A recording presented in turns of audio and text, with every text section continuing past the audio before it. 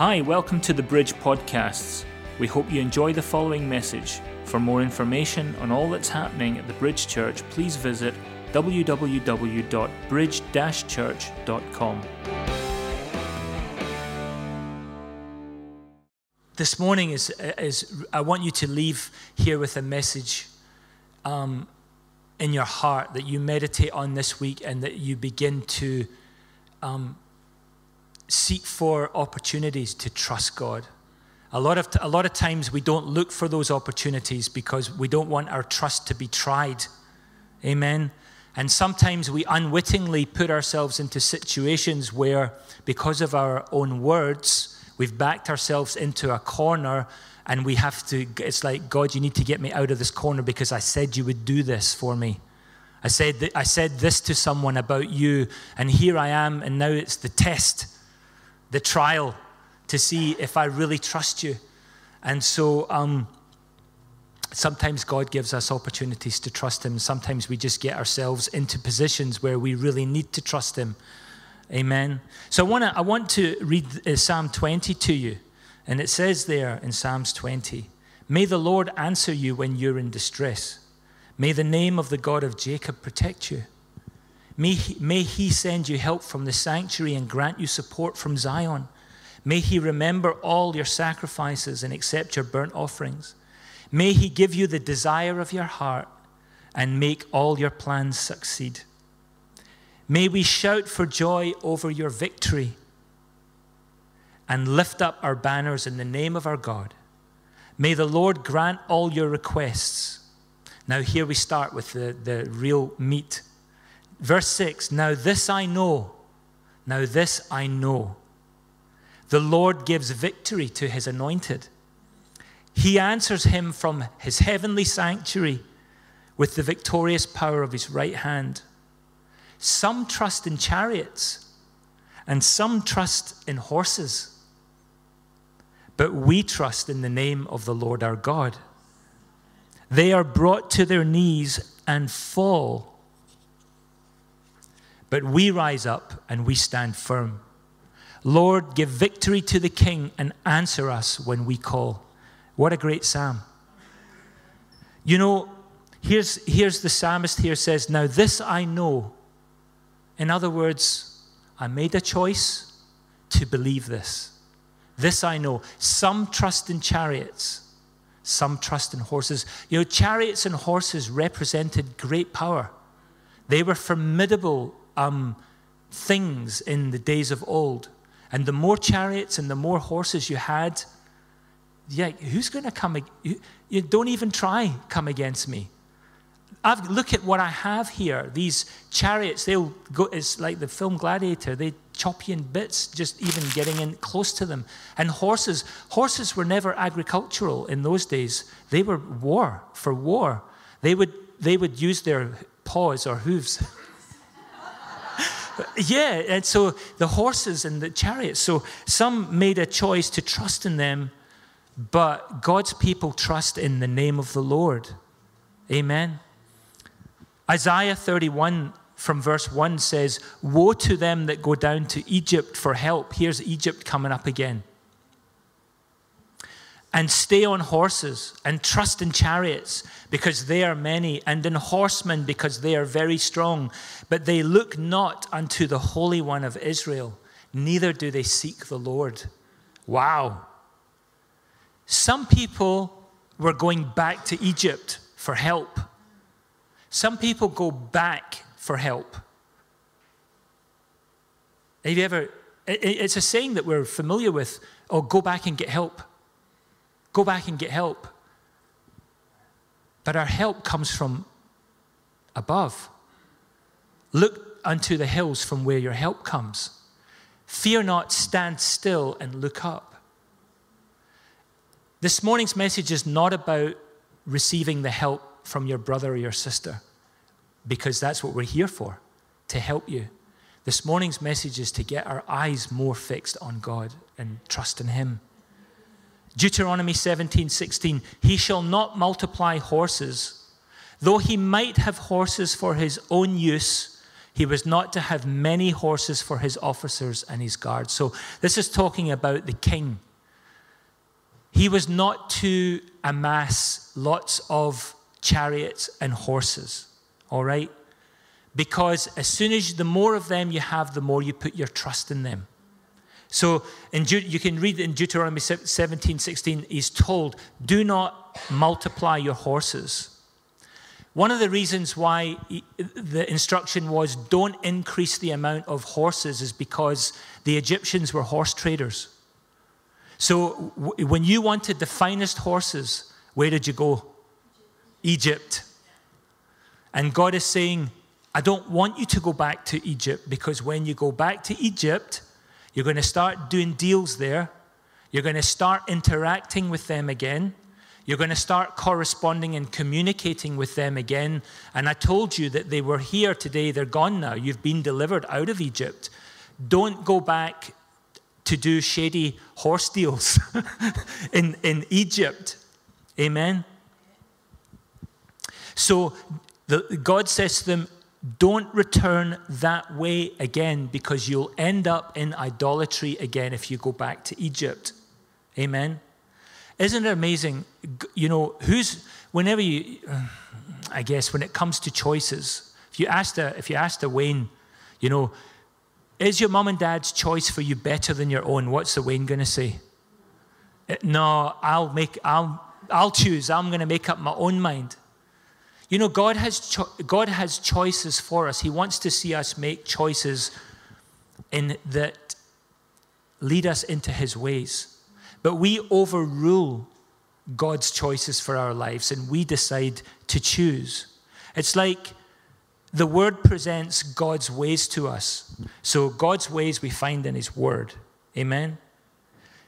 If you want to know, God, what would you choose for my life in this situation? Where would you find that? You'd find it in his Word. That's where we find God's choices for our life. Amen? So imagine this, you go to a restaurant with a friend, a buddy, okay? And you're choosing a meal, but you're going to share the meal, all right? Does anyone do that? You're going to share the meal, and you're sitting there, and you're looking at the menu, and your friend says, oh, look at this. Oh, and look at that. And you're like, you know, you're trying to choose this meal. You think, well, what do you think we should have? And you say to your friend, oh, I don't know, you choose. Has anyone ever done that before? You choose. And the normal response is, are you sure? Are you sure? No, that's fine. You choose. Okay. In the meantime, in the back of your mind, you're thinking, I hope she doesn't choose that. So you're like, oh, no, everything's fine. You choose. But somewhere deep inside, you're like, I really hope she doesn't choose that or that or that. You can imagine that we exchange in the restaurant, yeah? And so this is what sometimes happened. God's like, I want you to go that way. And you're like, God, listen, I want to, it's a new day. Father God, direct my steps today. Let me not go to the left or the right. Let me not go before you or behind you. Let me just walk in your ways. And whatever choices you have for me today, I'll walk in them. And we're thinking, as long as it's not that. So we just like hold back. And so our choices usually They tend to hark back to things we've relied on in the past, because maybe they've worked, maybe they're familiar, maybe they've helped us out. The problem is that when we go back to the past, we begin to correspond with the past again, begin to communicate with the things of the past again. We begin to I always say this, I get quite nostalgic, but you've got to beware of nostalgia. Nostalgia will take you right back to a place you don't want to go sometimes. And so you have this communication with the past. And 2 Corinthians 5:17 says, behold, old things have passed away, and all things have become new. Behold, I do a new thing. And so, like, okay. The message is so clear. don't look back. Don't go back to the past. Because your trust in me will falter if you go back. You need to keep your eyes on me. And we know the things that used to pull down the kings and the great men in the word, and still today nothing's changed. 3 things: riches, honors, and pleasure. Amen. The 3 great hindrances to living a successful life of faith. The Bible calls it the lusts of the flesh, the lusts of the eyes, and the pride of life. And we go back and we rely on certain arms of the flesh to get us through things. Amen. That's what tends to happen. But the Bible tells us not to get carried away with the things of the past. And even new things come along. Has everyone ever heard the scripture that says, don't get carried away with every wind of doctrine? Because the enemy has a plan so that you will falter and not place your trust. He wants to divert your attention onto a new thing. So although we say, oh, well, it must be a good thing if it's a new thing, meantime, it could be a trap. It could be a snare in our life. Ephesians 4:14 says, we will no longer be infants tossed about by the waves and carried about by every wind of teaching and the clever cunning of men in their deceitful scheming. Instead, speak the truth in love and grow up into Christ himself, who's the head. So once again, another exhortation to develop our personal faith and our trust and develop our prayer and seek the truth for ourselves. That way we will not fall into the errors of the past, and when the schemes come in the present, we will not be snared by them. Amen? You know, there's so many new things going around these days, new opinions. The Bible says that there's nothing new underneath the sun. There's so many new things going around, new philosophies, new you say new theology, but you know, a take or an opinion on theology, theosophy, philosophy, all of these different things. And sometimes we have itchy ears and we're tempted to give something a go to see if it works. Well, I've not had a breakthrough in this situation. I'll give this a try. And that's what the Bible says, that people have itchy ears. But you know what happens if you scratch an itch long enough? It becomes a scab. You keep on itching. Oh, I want to hear this. I want to hear that because God's not coming through for me here. I'm going to try something else. Woe betide you try someone that is in divination, familiar spirits, outright demonic practice. You don't know what you're getting into if you don't have the truth, and we need to find out the truth for ourselves. Amen? So we're always eager to find something that will bring us benefit, and these divert us and lead us to compromise. The scabby bit is wrong thinking. The scab is error, living in error.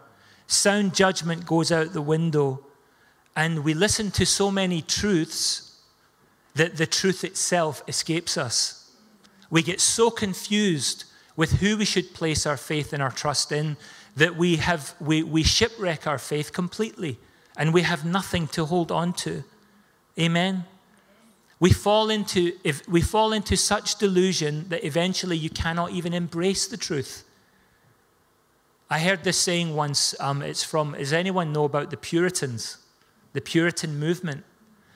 If you don't, please, there's a couple of volumes that one of them wrote, a man called William Gurnall. They are eye-opening. They are truly anointed. And I heard a saying in there.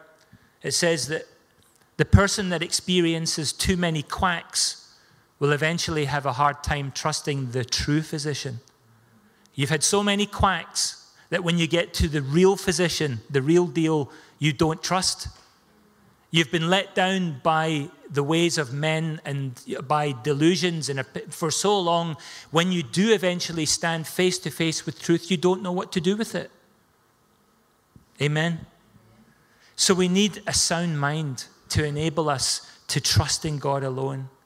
We mustn't be double-minded. The Bible says a double-minded man is unstable in all his ways. Amen.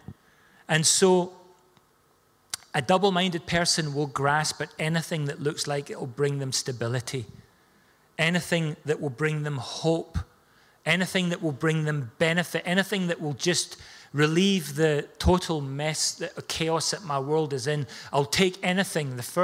I'll take the first thing that comes along. Perhaps we need a lesson there to be in the right place at the right time.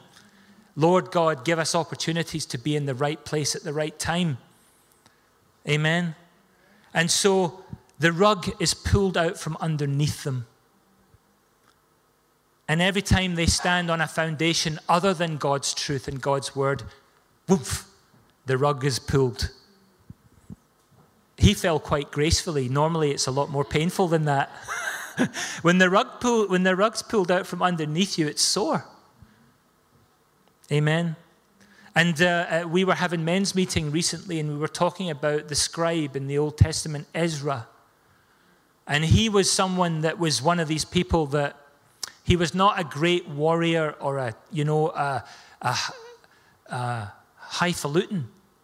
We could say that in Scotland. Maybe you all know what it is. He was just a humble scribe. But he stood on the foundation of God's truth and God's word, and he would not give it up. But he was keenly aware that he had said lots of things about God. He'd said, the Lord's going to help us. The Lord will help his people. He'll see us through. He'll deliver us. And so one day, the king said to him, okay, you've been in Babylon here for quite a while now, and now I know that your desire is to go back to Jerusalem. It's a long journey, and I want to offer you my horses, my chariots, my soldiers, to help you get through bandit country to get back home. Because they were leaving Babylon, the people were leaving Babylon with great riches. Actually, they'd become very, very comfortable in Babylon. It was very nice there. It was great. And but here's Ezra, he's amongst them. And the king says, let me read it in Ezra 8, verse 21. There by the Ahava Canal, I gave orders for all of us to fast and to humble ourselves before God. And we prayed that he would give us a safe journey and protect us, our children and our goods as we traveled. For I was ashamed to ask the king for soldiers and horsemen to accompany us and to protect us from enemies along the way.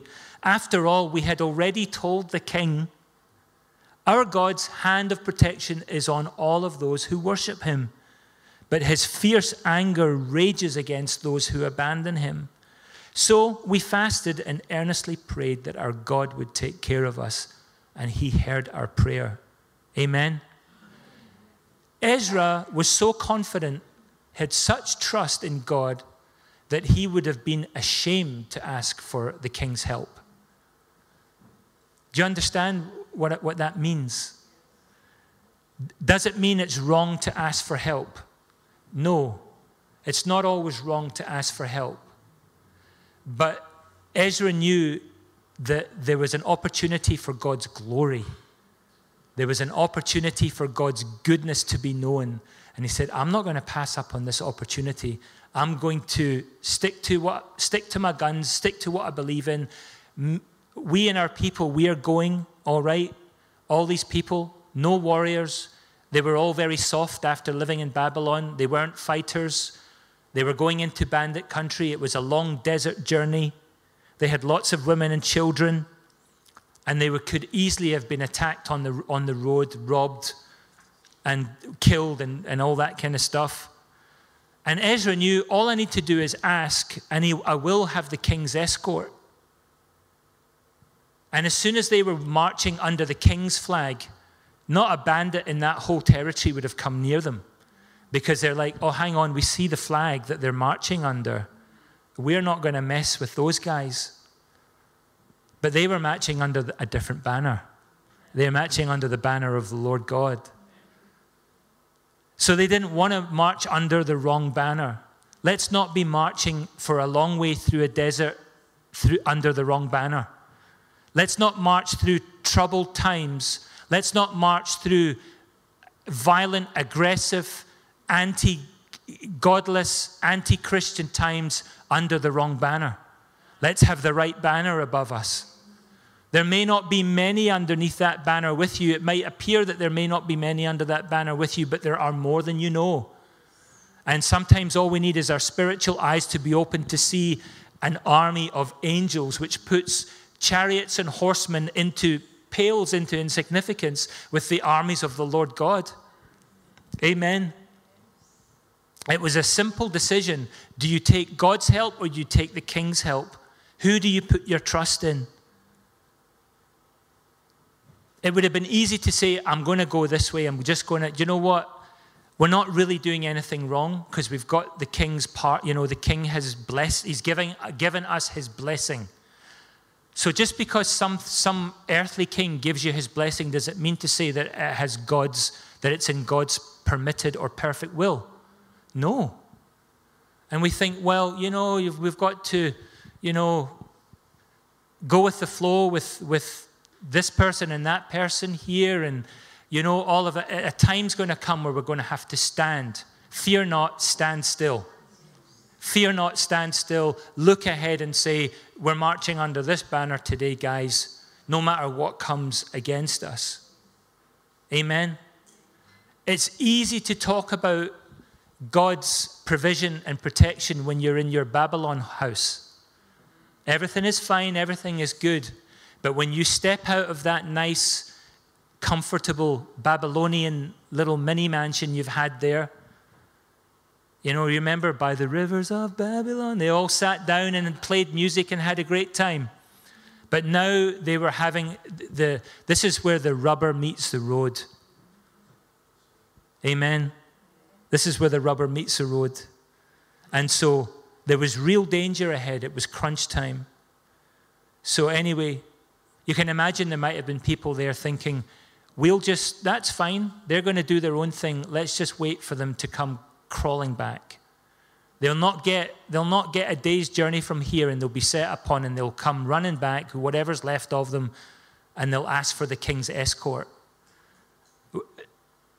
No, that wasn't in Ezra's mind. When they left, they were going all the way. They were going all the way. If that had been us, what would we have asked for? Do you know what? I need to have a plan B. I need a wee backup plan here, because see if this doesn't work out, I need something just as a wee backup plan. And you've got no plan then. You've got no plan. Trust in me and trust in me alone. And I will trust in you alone. And because his mercy follows you, he will lead you home. But too often we rely on the arm of the flesh. We need the backup plan. Amen. Now there's times where we would be right to accept help. But God, you will have peace about that. We'll have peace about that. There's times when we can cooperate. There's times, but God is sovereign and his people are sovereign. And he wants us to march under his banner and do things his way. We don't compromise to that extent where we say, oh, the truth is now starting to be twisted just a wee bit. We've got to stay with it, with the truth. Not hedge our bets. Amen. So it's the gap between our words and our deeds that's important. And so when we make a proclamation in your house, in your workplace, out in the street, and you say, oh, you know, because sometimes it just trips off the tongue. How are you doing today? Oh, you know, I'm doing great. You know, God's healing power is working in my life. Are you really trusting for God's healing power to be working in your life? Or is it do we pay lip service to God's deliverance, his power, everything, but we truly just have that seed of doubt in our heart. We don't trust fully. Amen. And so I think that it's like the step of faith, where it's just one more step. When you don't know what's going to happen, you have to take it for God's provision to come through. It's just one more step, and you don't see, it's like that old Indiana Jones movie where the chasm is there, and he's like, closes his eyes and he goes like that, And as he takes the step, the next step appears. Sometimes we're like that. We're in this chasm. We don't know what to do. And God says, just take the next step. Take the next step. So it really is relying on God 100%.